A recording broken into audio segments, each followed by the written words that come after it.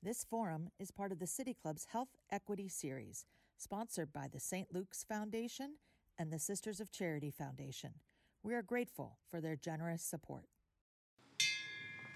Good afternoon, and welcome to the City Club of Cleveland in Public Square. I'm Dan Moulthrop, Chief Executive here, also a proud member. And it's my pleasure to introduce today the second forum in a four-part series here on Public Square, A Love Letter to an Anti-Racist Cleveland. Here with me today is Mark Joseph.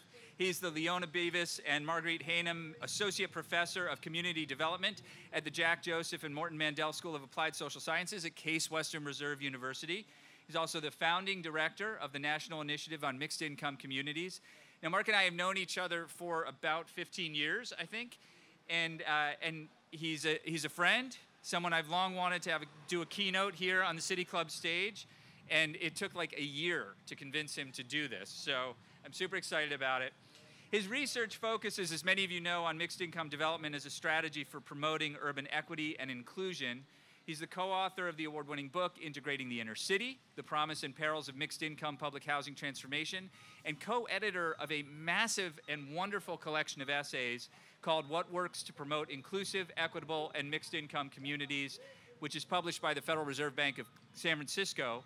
And all of the essays, in fact, are available for free online at the website of the National Initiative on Mixed Income Communities. Mark's community development work has been increasingly centered on the work of anti-racism. And I wanted to say a quick word about that. In 2015, author and Anisfield Wolf Book Award winner Marlon James spoke at the City Club.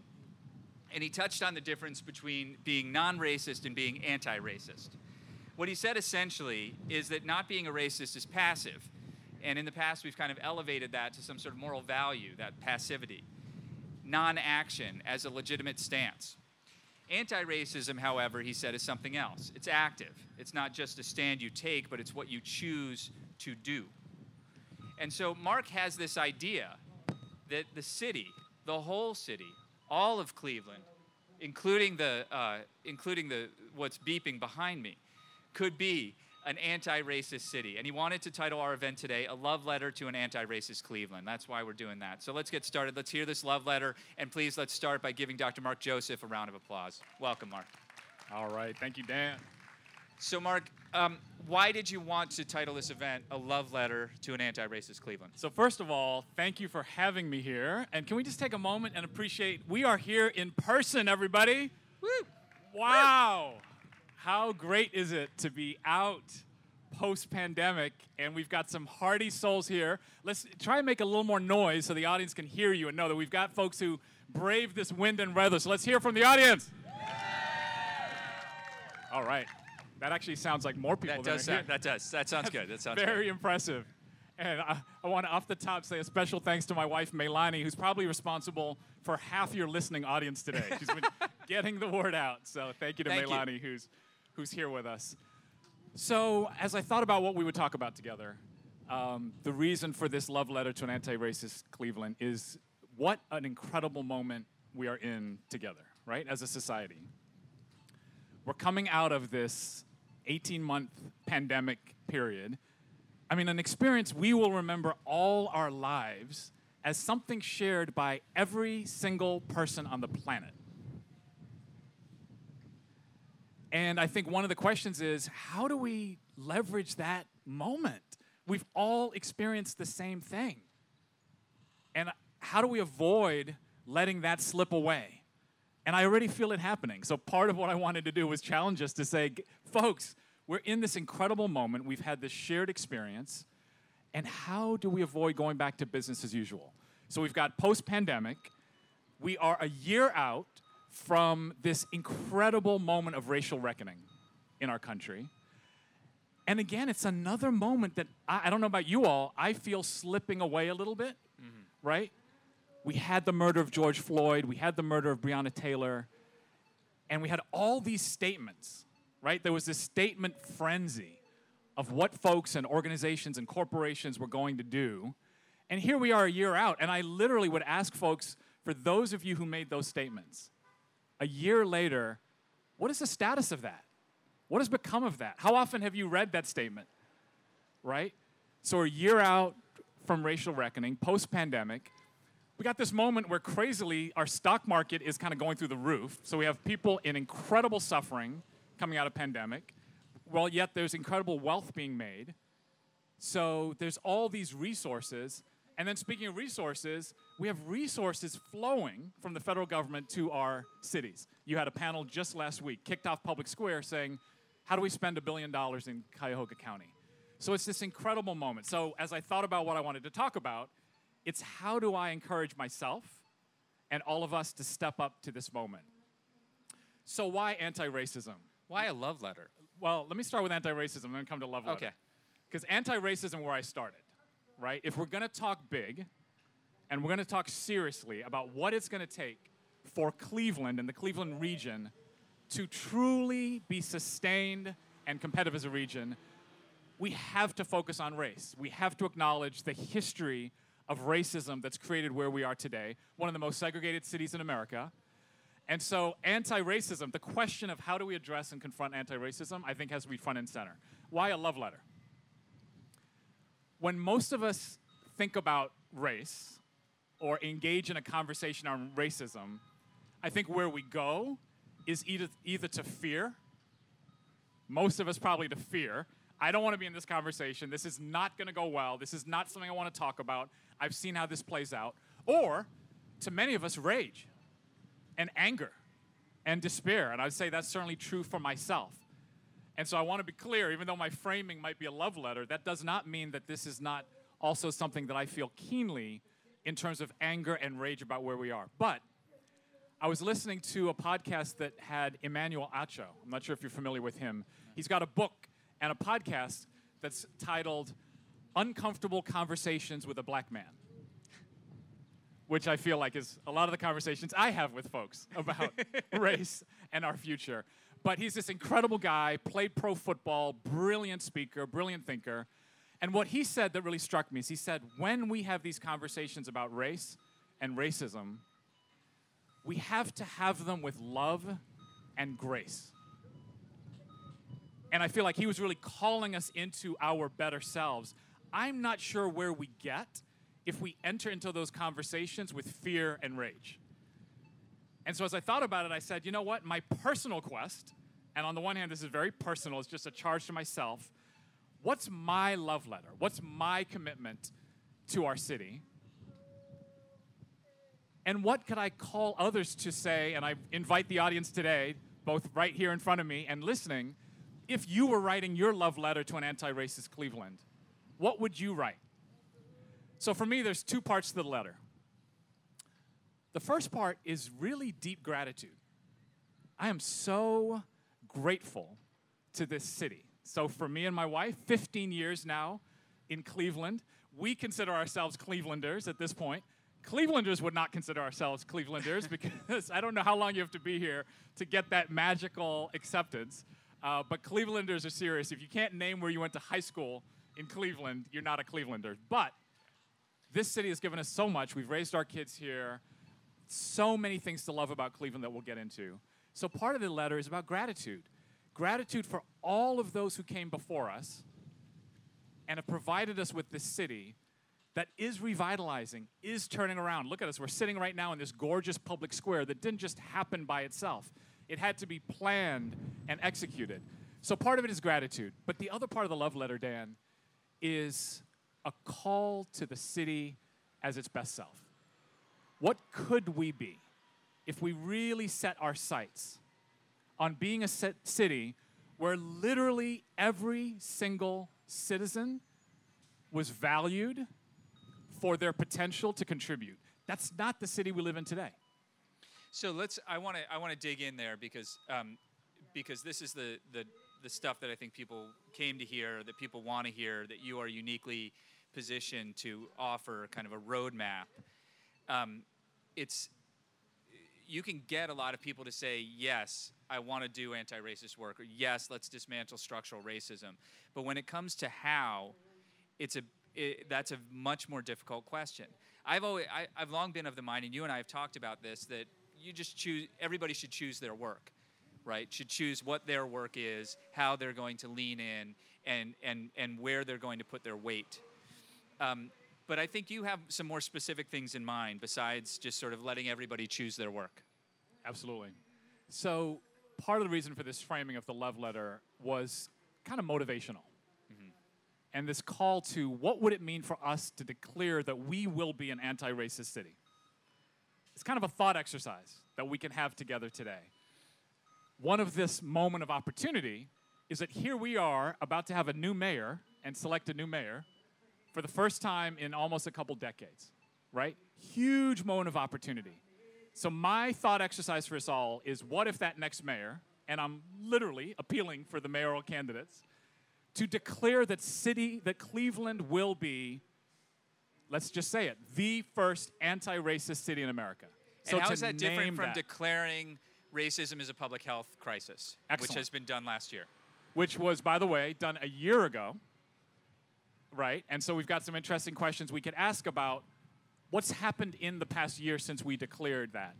I think what's different is declaring racism as a public health puts one dimension on the issue, health, which I think is very, very helpful because it makes us think about racism in a different way. Wow, that really affects people's health. When I talk about Cleveland as an anti-racist city, I'm talking about anti-racism infusing every single facet of city life.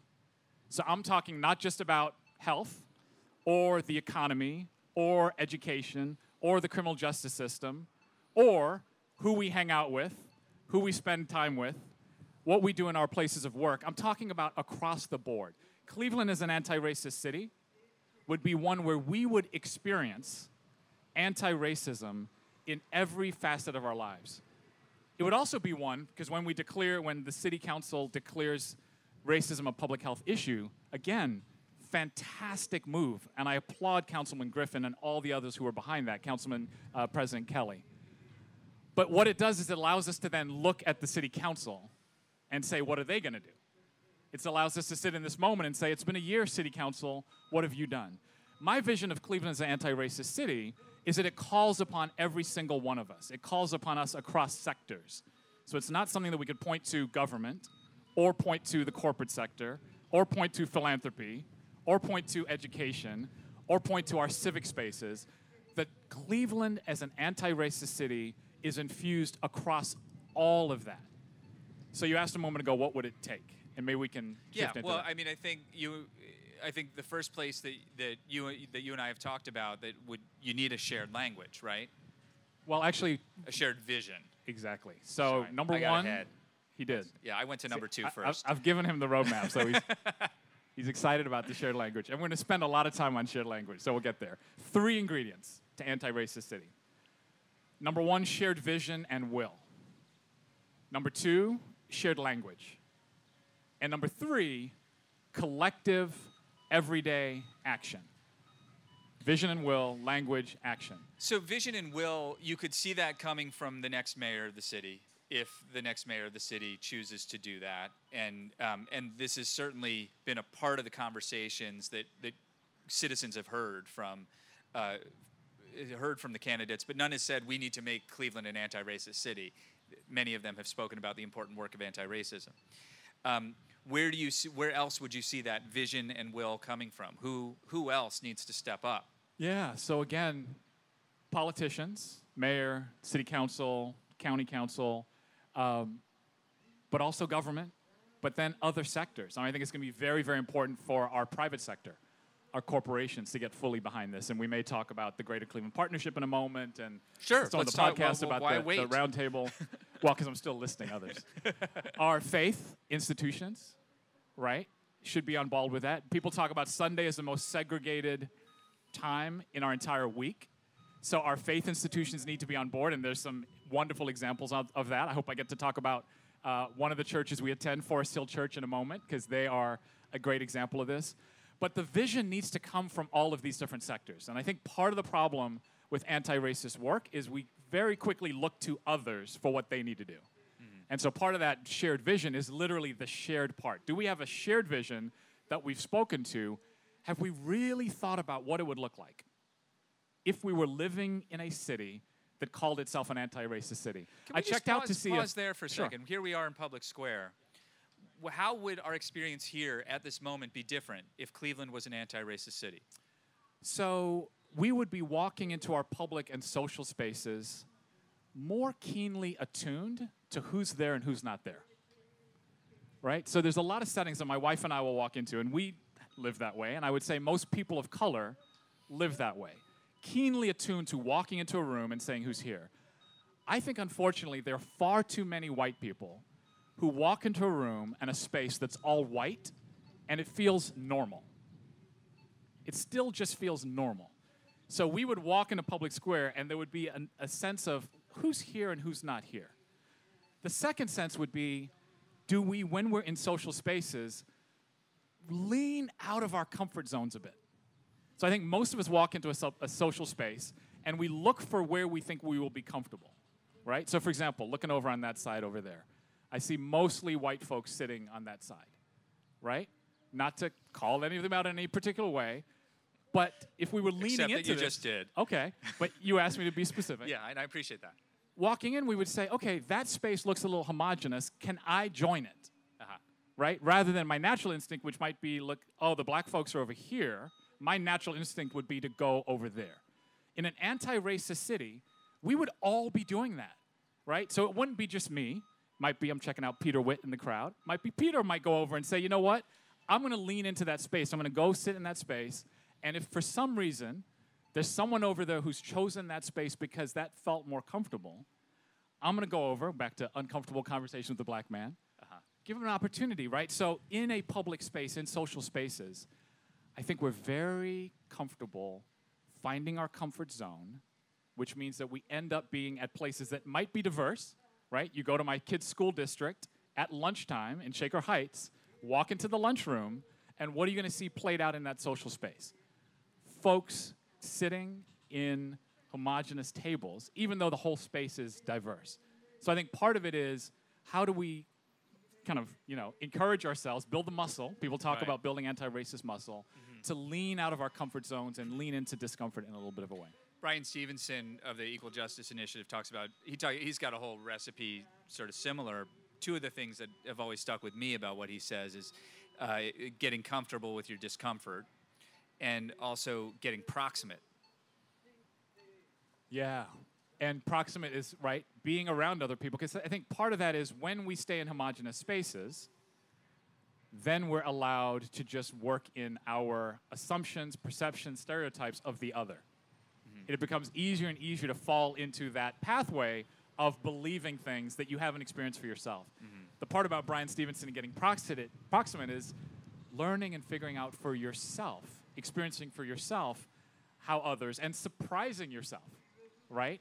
About how folks you might have thought were very different from you, actually you may have more common ground with. But I think today in America, we still have far too much time when we're not leaning into our discomfort and giving ourselves a chance to be surprised, right? Part of what we'll talk about in a moment is curiosity. And how can we be more curious about the other? I think we're sitting with a sense that we know the other. We've heard about the other. We have a sense how that's going to go.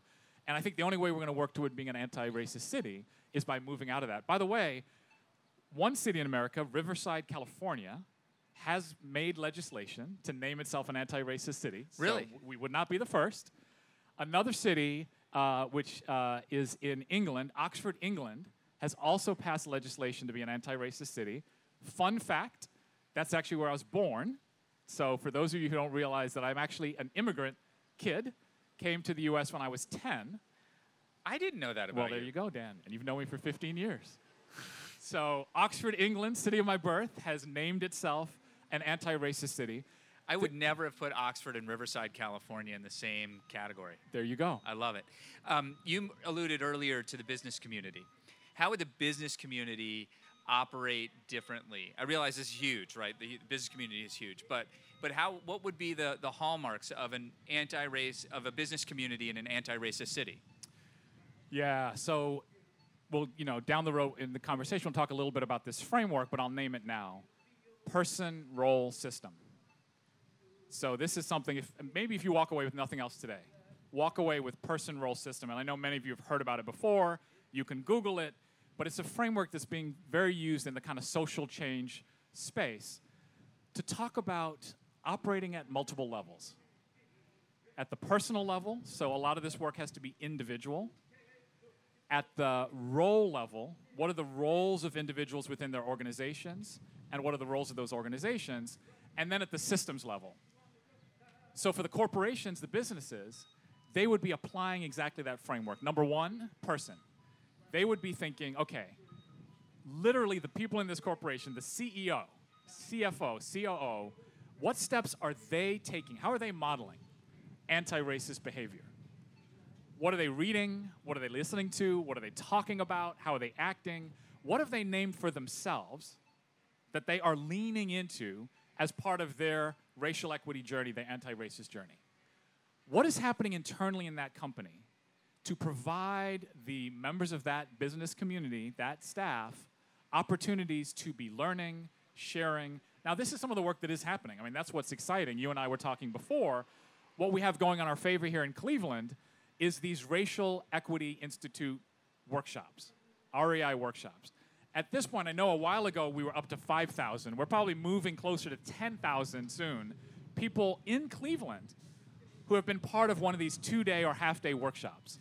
Right? We should give credit to the Third Space Action Lab for their work there, and to Cleveland Neighborhood Progress before Third Space took it over. Exactly. Cleveland Neighborhood Progress kicked it off under the leadership of Joel Ratner, now under the leadership of Tanya Maness. Third Space Action Lab, our friends Evelyn Burnett and Mordecai Cargill, now leading Third Space Action Lab, which is holding these workshops. If you haven't heard about them, please Google them, check them out, and figure out when you can be a part of it. So we do have workshops, trainings, exposure going on. What these businesses and other organizations need to be doing is what comes next. And I think that's where we're falling short. I think we're able to do those one-time, one-shot trainings, but I think when we talk about turning this into everyday action, everyday accountability, everyday continued learning, that's where our organizations and our businesses need to be providing a framework for themselves. The other thing that businesses need to be doing is thinking about what's their role in the broader system. And I think this is where it needs to be a balance of internal work for leadership, executives, and staff, external work in terms of what kind of coalitions are we in with our fellow corporations. Again, Greater Cleveland Partnership would be an example of one space that's pulling together. What is our role with the city? I mean, we're going to have an opportunity with a new mayor for businesses to kind of re-up, recommit, where is their standing as far as the future of the city of Cleveland, and how are they providing their resources, their space, their positioning, their voice to supporting the direction that city's going in. So there's a number of levels that businesses need to be operating at, and they need to be operating both internally and externally on that front. Mark, in these kinds of conversations, and you and I have talked about what is sort of referred to in shorthand as white fragility, the tendency of some people who and you talked about the fear that people can approach these kinds of conversations through a lens of fear, through their own worries about what they will lose. And I want to ask you to sort of address that issue broadly. Like there are people who will hear this who will be like, oh, this is just more white guilt. This is more, lefty, yada yada. And some will say like, well, what's in it for me? But also like, I mean, why? I don't know. There's a whole set of those kinds of issues that people who don't understand the world the way you do who will throw up kind of like obstacles to this. And I want to ask you to address that. No, I appreciate it. Understandably, there will be many people who see this as a zero-sum game. If you gain, I lose. I've got to give up something. Yeah. So basically, this conversation is all about what do I give up? And we have to be honest. I think we all need to give up something. I talked about getting out of our comfort zones. We're asking all of us to say we're going to get out of our comfort zones. All of us need to share our resources and time in a different way. Here's the key, I think. We will not be the Cleveland that we want to be unless all of us are thriving. We will be left behind, and I would say have been left behind by other cities because we were willing to let part of our city fall behind while other parts of our city thrived. So for those who are looking at this as a zero-sum game, the challenge, and this is where it comes down to vision, and our leaders, whether they be political leaders, corporate leaders, faith leaders, civic leaders, helping name for all of us that we only thrive together. That goes way more than just words and symbolism. That literally, Cleveland will not seize its moment. And here's the thing, Clevelanders can often get down on ourselves. Now, luckily, we all experienced together a fantastic NBA championship, so we got that off of our backs. Oh, you mean when the Warriors blew a 3-1 No, lead? I don't. I mean when we seized it from their hands and took it. All of us have experienced that. So we can't say that we don't win. We win, but I still think there's this sense that other cities have kind of this bright future, and that's behind us. When you take the long view, we sit on the body of one of the greatest amounts of fresh water on our planet. You cannot invent that. The world is moving in our direction. People are going to be wanting to live in a place like Cleveland, a region like Cleveland, where we don't have hurricanes, we don't have earthquakes, we don't have fires, we don't have all this other stuff going on. And our winters, it's a little bit kind of crazy, those experiencing it, they're warmer. We have kind of a blue sky that we see in our winters now. It's a little scary because of climate change. But the point is, Cleveland's best days are truly still ahead of it. But we will not seize those fully if those best days are for some of us and not for all. And so I think what we need to do is shift that conversation from, what are you asking me to give up, to, we are asking you to seize a future that's going to be better for all of us, but that is going to require that we don't operate where we're leaving the value, we're leaving the potential contributions of the majority of our population on the sidelines because we're not fully educating them, we're not fully giving them access to employment, we're not giving them access to the best health. And so we do have to see this as a collective from which we all gain. We're talking with Mark Joseph. He's the founding director of the National Initiative on Mixed Income Communities, and he teaches at Case Western Reserve University's Mandel School for Applied Social Sciences. And we're going to get to the audience Q&A in just a second. If you have a question, we've got a microphone right here. If you don't want to go to the microphone, you can text your question to 330-541-5794. That's for all of you watching online, 330-541-5794. And if you're on Twitter, you can tweet it at the City Club. And while we prepare for those questions, Mark, I have another question for you. Cleveland occupies a certain space in the national imagination. Partly that's because of the environmental journey that Cleveland has been on and the success we've found in environmental cleanup and environmental justice. Partly that's because of the challenges, the economic challenges we faced. But when it comes to race, there's also some really significant, we were the site of some very significant uprisings during the Civil Rights era. We're also the home of the first black mayor of a major American city, Carl Stokes, the apogee of black political power of that moment. And also of Lou Stokes, his brother, who served as the first black congressman for the state of Ohio. And there's more, too. But, I mean, can you talk a little bit about why it would be not just important to Cleveland, but to the nation? Yeah, no, I love this question. And I want to get to shared language before we get to shared Q&A. language. We'll get into that in a second. It felt like we touched on that. But yeah. No. I got some money to throw out there on shared language, so hopefully we get to that.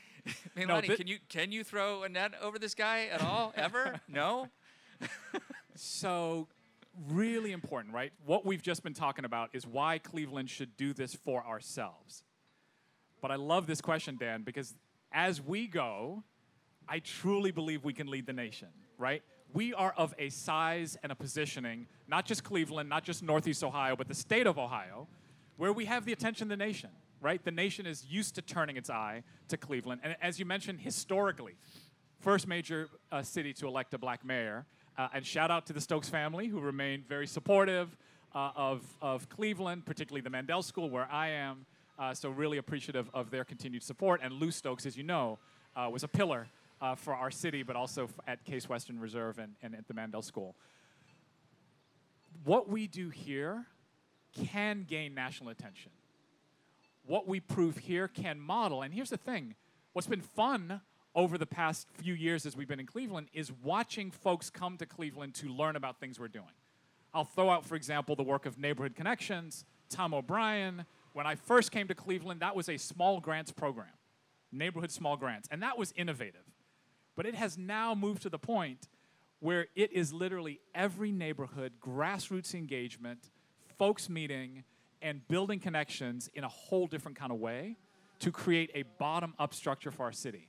And we have cities across America who have come here to experience this, to go to a network night, a neighbor up night. Shout out to my friends Bill Traynor, Frankie Blackburn, who helped develop that model that we brought here to Cleveland. So you're right, Dan.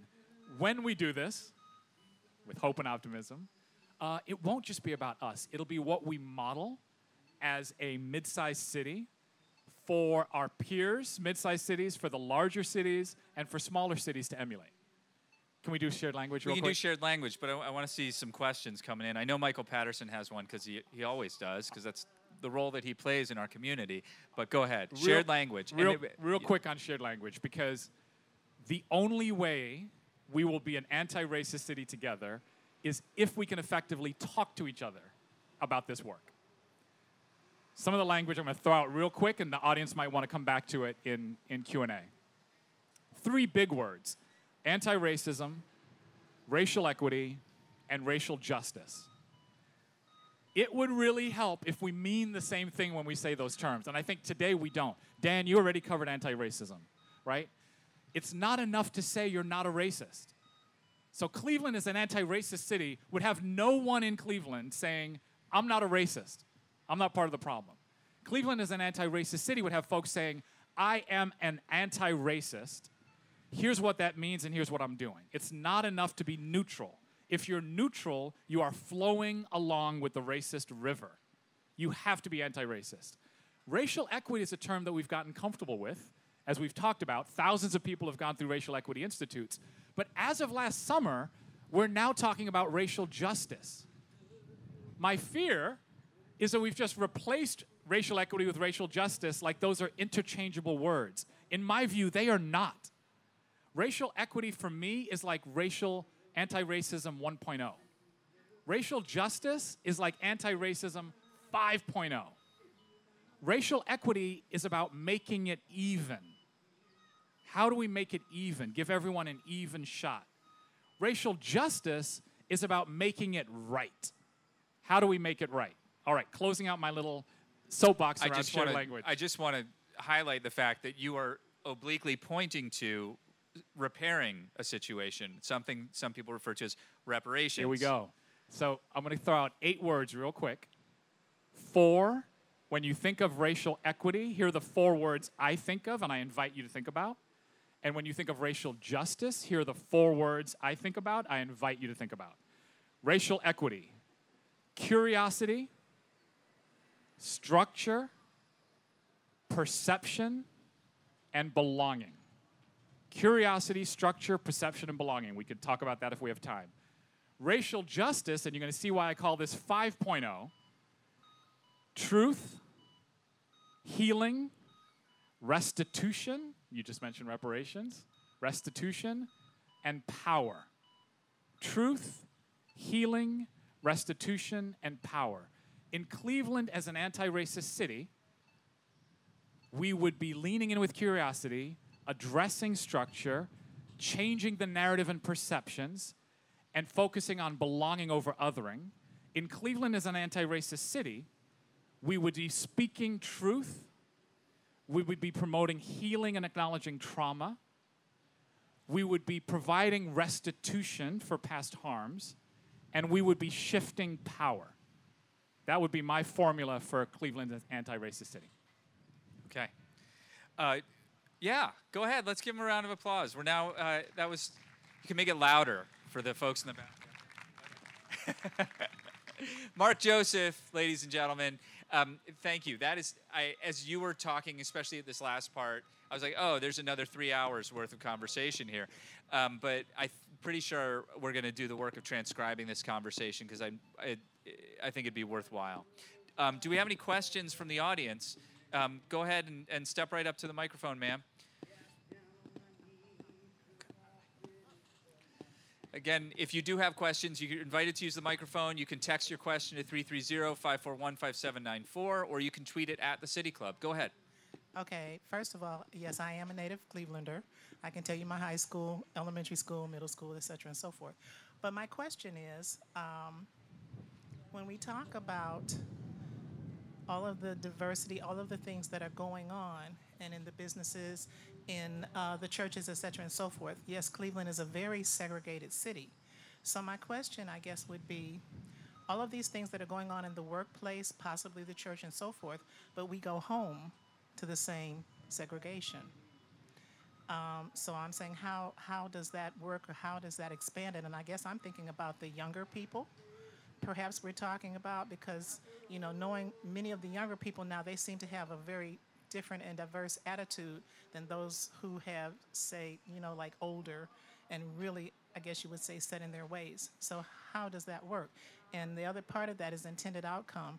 I could go sit where there are a group of, say, white people and so forth, but I guess my question is, why am I sitting there? That becomes the question. I mean, just to integrate, to say that I'm sitting there, or, what's the intended outcome? Thank you. Yes, thank you so much for a number of things. Number one, for being here today, for that amazing question, for your friendship of my wife. This is one of my wife's recruits. Thank you so much for being here. Really appreciate it. Great question, right? We have diversity workshops. We do this stuff at work, and then we go home, and many of us go home to segregated neighborhoods. But let's be honest, segregated social spaces, right?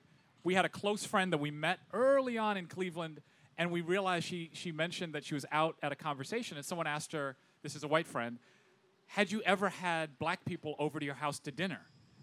And at first, she immediately was like, of course. And then she thought about it, and thought about it, and thought about it, and realized she had never had a black person over to dinner at her house. And this is living in a diverse community. So I love this question because it goes back to the person role system. We have to think about on the personal level. You can't just think about doing this work, this anti-racist work, when you're in your workplace and there is the training or the work process.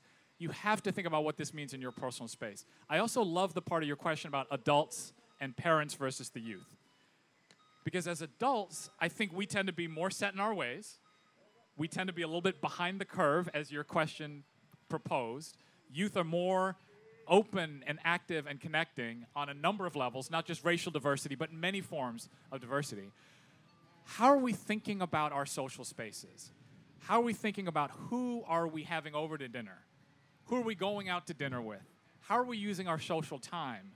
And I'm not asking anyone to transform overnight, but I do think in Cleveland as an anti-racist city, one weekend a month, each Cleveland resident is thinking, what is something I can do this weekend that is out of my normal space, that's going to take me into a different... one thing I would love is for folks to visit other folks' churches or faith institutions, temples. These are actually welcoming spaces when you go, right? That's the culture of those spaces.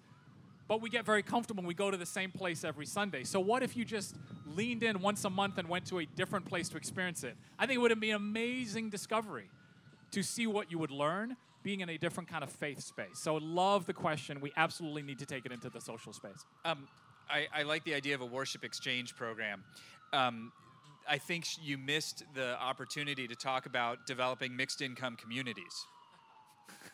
I did. Absolutely. Nice catch. That's why Taryn Gress, our strategic director at our center, was looking at me like, I was like, why is Taryn glaring at me? It's like, Mark, talk about mixed income communities. Yeah, if we're living in these segregated neighborhoods, we're not going to get to being an anti-racist city. And so the work of our center, thanks for the plug, Dan, and take a look at our website, if you will, National Initiative on Mixed Income Communities.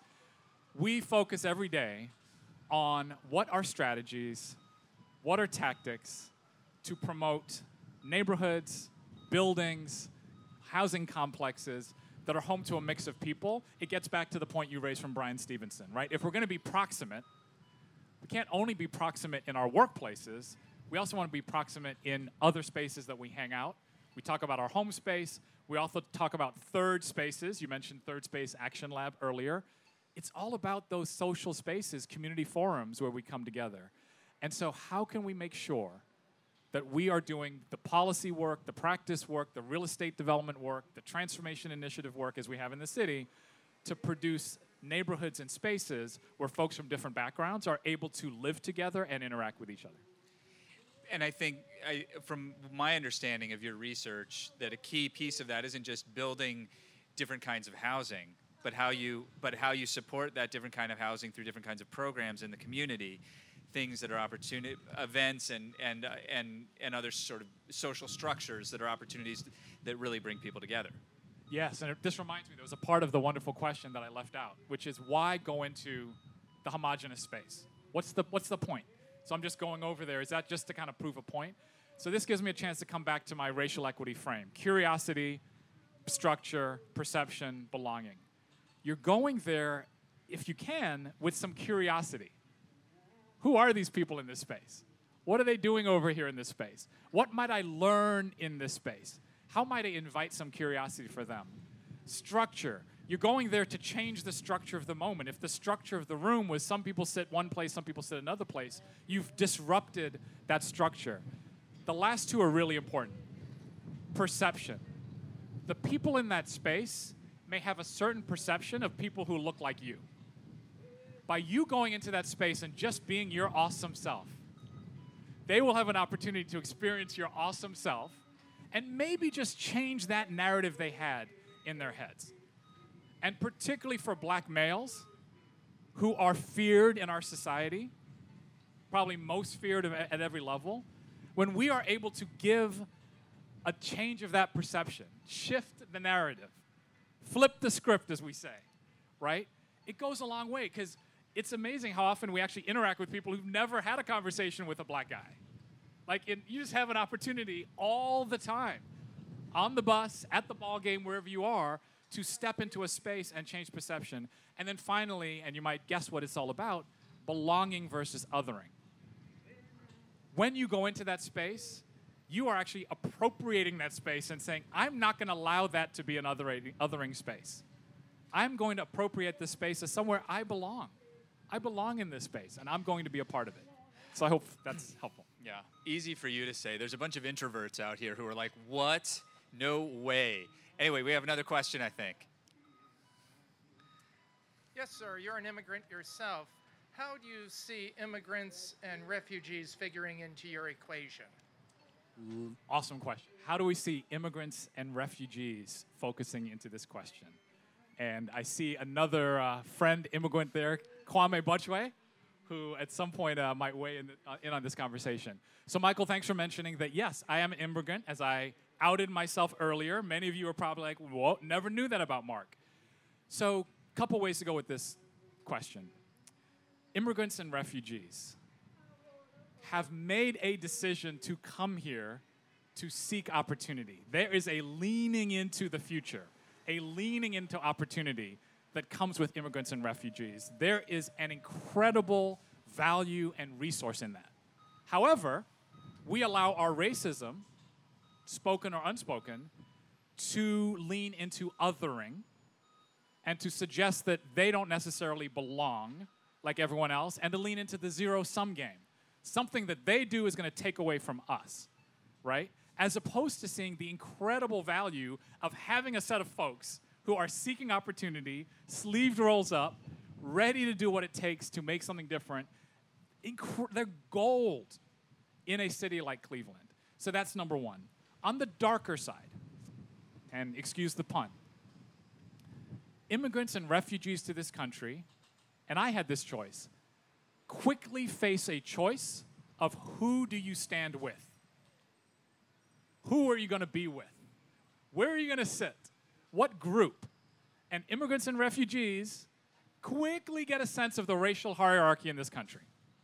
Quickly get a sense of who's at the bottom, which neighborhoods are at the bottom, which social spaces at the bottom, and immigrants and refugees, and it's hard to blame them, lean in the direction of how do I join those spaces that are valued, right? We haven't mentioned white supremacy yet. If we're going to be an anti-racist city, we have to be comfortable saying the term white supremacy. Maybe that should have been one of my big 4 terms. Anti-racism, racial equity, racial justice, and white supremacy. White supremacy has set up this hierarchy where white people, white-appearing people, white-bodied people, to use a term of the day, are at the top. So immigrants and refugees naturally say, I'm going to lean that way. What we have to do is have the engagement, have the work, have the momentum as a city where we don't force immigrants and refugees to make that kind of choice. Where we say there is value in all of our people, in all of our communities, and invite our refugees and our immigrants to be a part of all of those. So Global Cleveland, shout out to Joe Simperman, really, really, really important work. But let's make sure we're having those difficult conversations, naming these realities of the choice that our racist city, our racist system sets up for us, so that we don't have to make these choices about which part of the hierarchy am I going to aspire to and which part of the hierarchy am I going to lean away from. Let's have another question. I'm real nervous about this question. I wrote it down. So I appreciate Get close to everything. the mic. Oh, sorry. I can't believe I have to tell you that. I'm used to pulling it away from me. So I appreciate everything you said, and I think that it is a great next step in a lot of the Racial Equity Institute trainings that many of us have gone through. I guess the question, though, comes in, most of the civic leaders we have who are non-elected leaders don't live in the city of Cleveland. I grew up in Shaker. I say I'm from Cleveland, but I'm not. And how do we, like, without people living in the city, how do we do the trust building and neighboring and relationship building that needs to happen to get to some of these conversations and be able to be comfortable in having some of these conversations with Black men that is required? But, you know, I now live in the city, but when I come to have this conversation with somebody who's not making that same investment, who's not sending their kids to Cleveland schools because Cleveland schools aren't good enough for their kids, how do I start that relationship and that conversation with somebody without necessarily being able to trust them because they go home to a suburb where these aren't necessarily the issues? Love it. Great question. Thank you so much. So hopefully everyone heard the question. So when these folks who don't live in Cleveland, who have chosen to be part of the dynamic that's been for decades, right? That opportunity has flowed away for the center city. When they're in Boston or Phoenix or LA or Atlanta and someone asks them where they live, what do they say? They say Cleveland. Whether they're from Chagrin Falls or Solon or Bayfield Heights or whatever, they say they live in Cleveland. So this may just be Mark being glass half full, but I think it's kind of where we have to start, being asset-based. That's important. Why do they identify with Cleveland when they're in Los Angeles? There's something about that. There's a connection. So I think part of the answer to the question is move away from this either or, us, them. I'm in the city, you're in the suburbs, you made this choice. Move toward a we, which is this is a regional issue. We sink or swim as a region. Our central city is critical to the region, as are our inner ring suburbs and our outer suburbs. So part of that vision and will that would start with county leaders, mayor, and others is to name this as a regional conversation. And there's been numerous conversations about how fragmented a region we are, right? But the question really does get down, I love it, to the kind of person level. We talked about person-role system. At a personal level, what would it mean for you to get beyond, personally, you and your family and your friends and your peer network, out of your city-suburb frame? Where would you spend your time differently if you got out of that frame? How would you have conversations differently? The other point about the folks who are living in the suburbs is they do come to the city. They come in for the ball games. They come in for the arts and culture. They come in to hang out at Public Square. Maybe some of them are here today with us, right? A, do we make sure that they are welcome coming in? B, goes back to what we talked about earlier. Do we make sure that those spaces when they come in are spaces where we are mixing? Are spaces where they are invited to come into that space and connect with the folks who are here in the city, as opposed to come into that space, enjoy whatever larger thing is going on, but sit in their homogenous grouping and go back to the suburbs without ever having changed the narrative. felt a sense of belonging. So I think there's work that we can do in those spaces. I want to give a quick shout out to a friend of mine, David Heller, who is president of the NRP Group, major real estate development company, not only in our city, but in the country, one of the largest affordable housing providers. And David, for those of you who know him and know his company, the NRP Group, recently made a major move. Taryn and I visited the NRP Group in their suburban setting about 5, 6, 7 years ago. David moved the group downtown and said, we're not going to sit on the outside of our city. We're going to be part of moving in. We're going to be part of that dynamic. And I know it was not easy for David and his colleagues to say to that team at the NRP Group, you are now going to figure out how to get all the way downtown for your meeting. And unfortunately, we've had social distancing, but hopefully they are now coming back to downtown. And so I think that's part of the dynamic that is going in exactly the right direction. And so there are people making that decision to reinvest in the city. I think that our next mayor should make that one of their top talking points, is a return to the city, but also making one of their talking points that wherever you are in the region, you are part of Greater Cleveland's quest to be an anti-racist space, an anti-racist city, an anti-racist region. Thank you. Got another question? You know, you've raised so many points that I probably have a million questions. But I'm a native Clevelander, and I live in Shaker Heights. And I guess we would say that living in that right now, I'm not a racist, but I'm not an anti-racist. And I don't it brings up to the point of what happens educationally wise. We start in the elementary schools in Shaker Heights, and the kids are great integrators. For years, my kids all went to schools for years. By the time they get to the high school, this isn't a new phenomenon. The time they get to the high school, they have separated apart.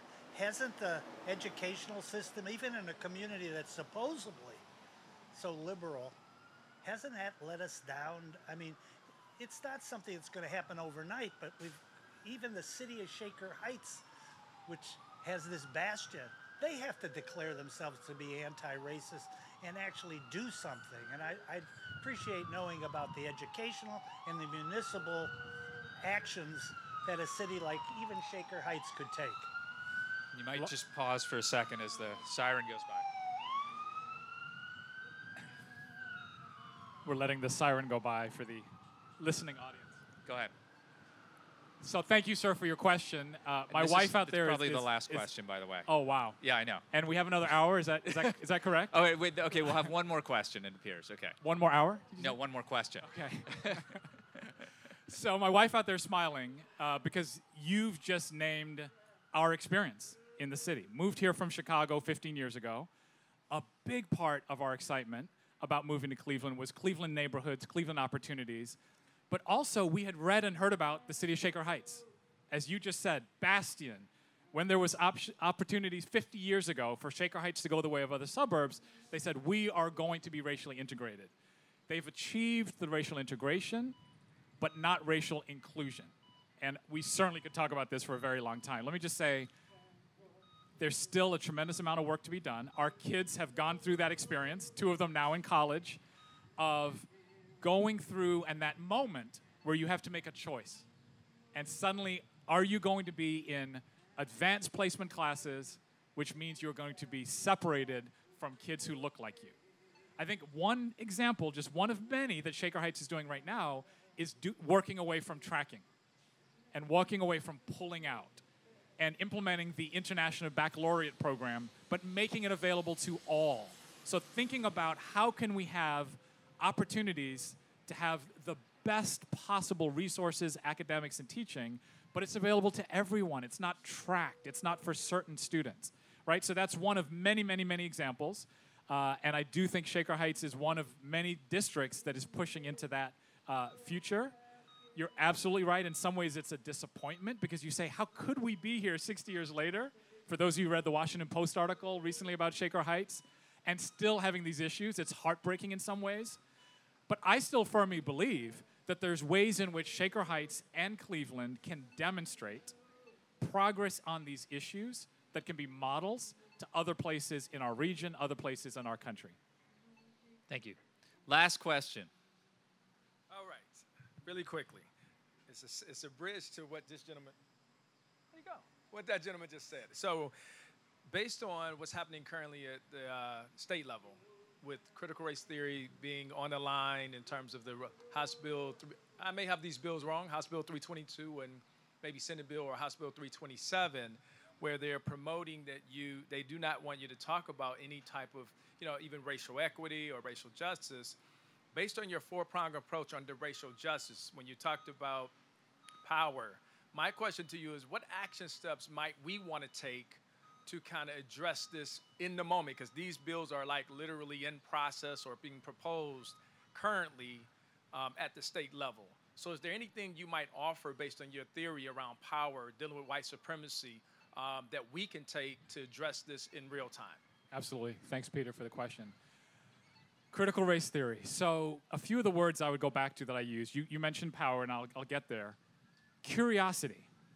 How many people in this critical race theory debate are curious about it? We're all making up our minds about critical race theory. Do we even know what it is? Right? Or are we relying on what someone else has told us that it's a bad thing?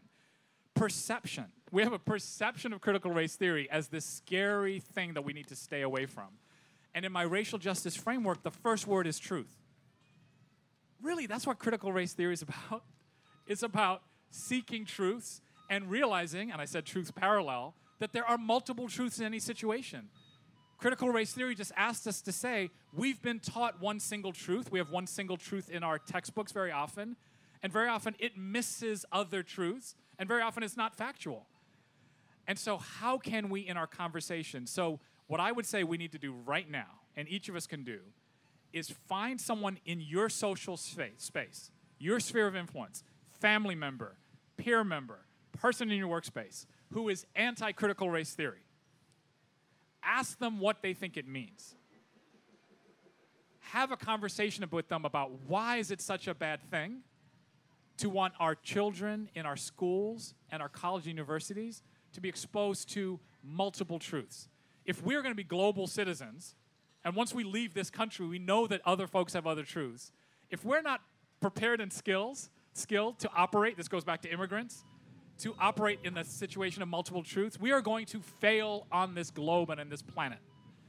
Do you not want your children to be prepared to go anywhere in this world and be able to function with people who come from very different backgrounds? Who wouldn't want that?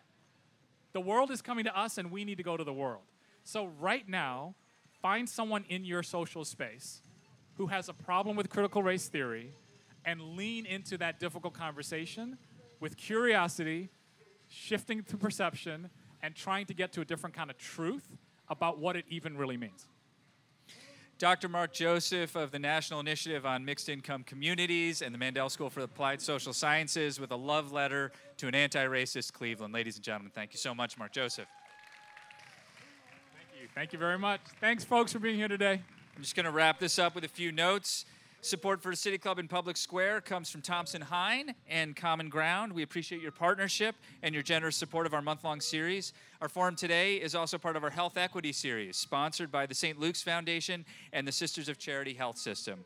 You can join them in supporting the City Club's mission by making a contribution online, becoming a member, or texting the word donate to 216-616-CLUB. That's 616-2582. John, thank you very much. 2582, 616-2582. The City Club we've got a virtual forum tomorrow, our final conversation with candidates, with mayoral candidates, Dennis Kucinich, who will be asked about this notion of making Cleveland an anti-racist city. And Friday, we're digging into the state budget to answer the question, what does this new state budget mean to you, and what does it mean to Will Tarter of the Center for Community Solutions, who's very excited about that program.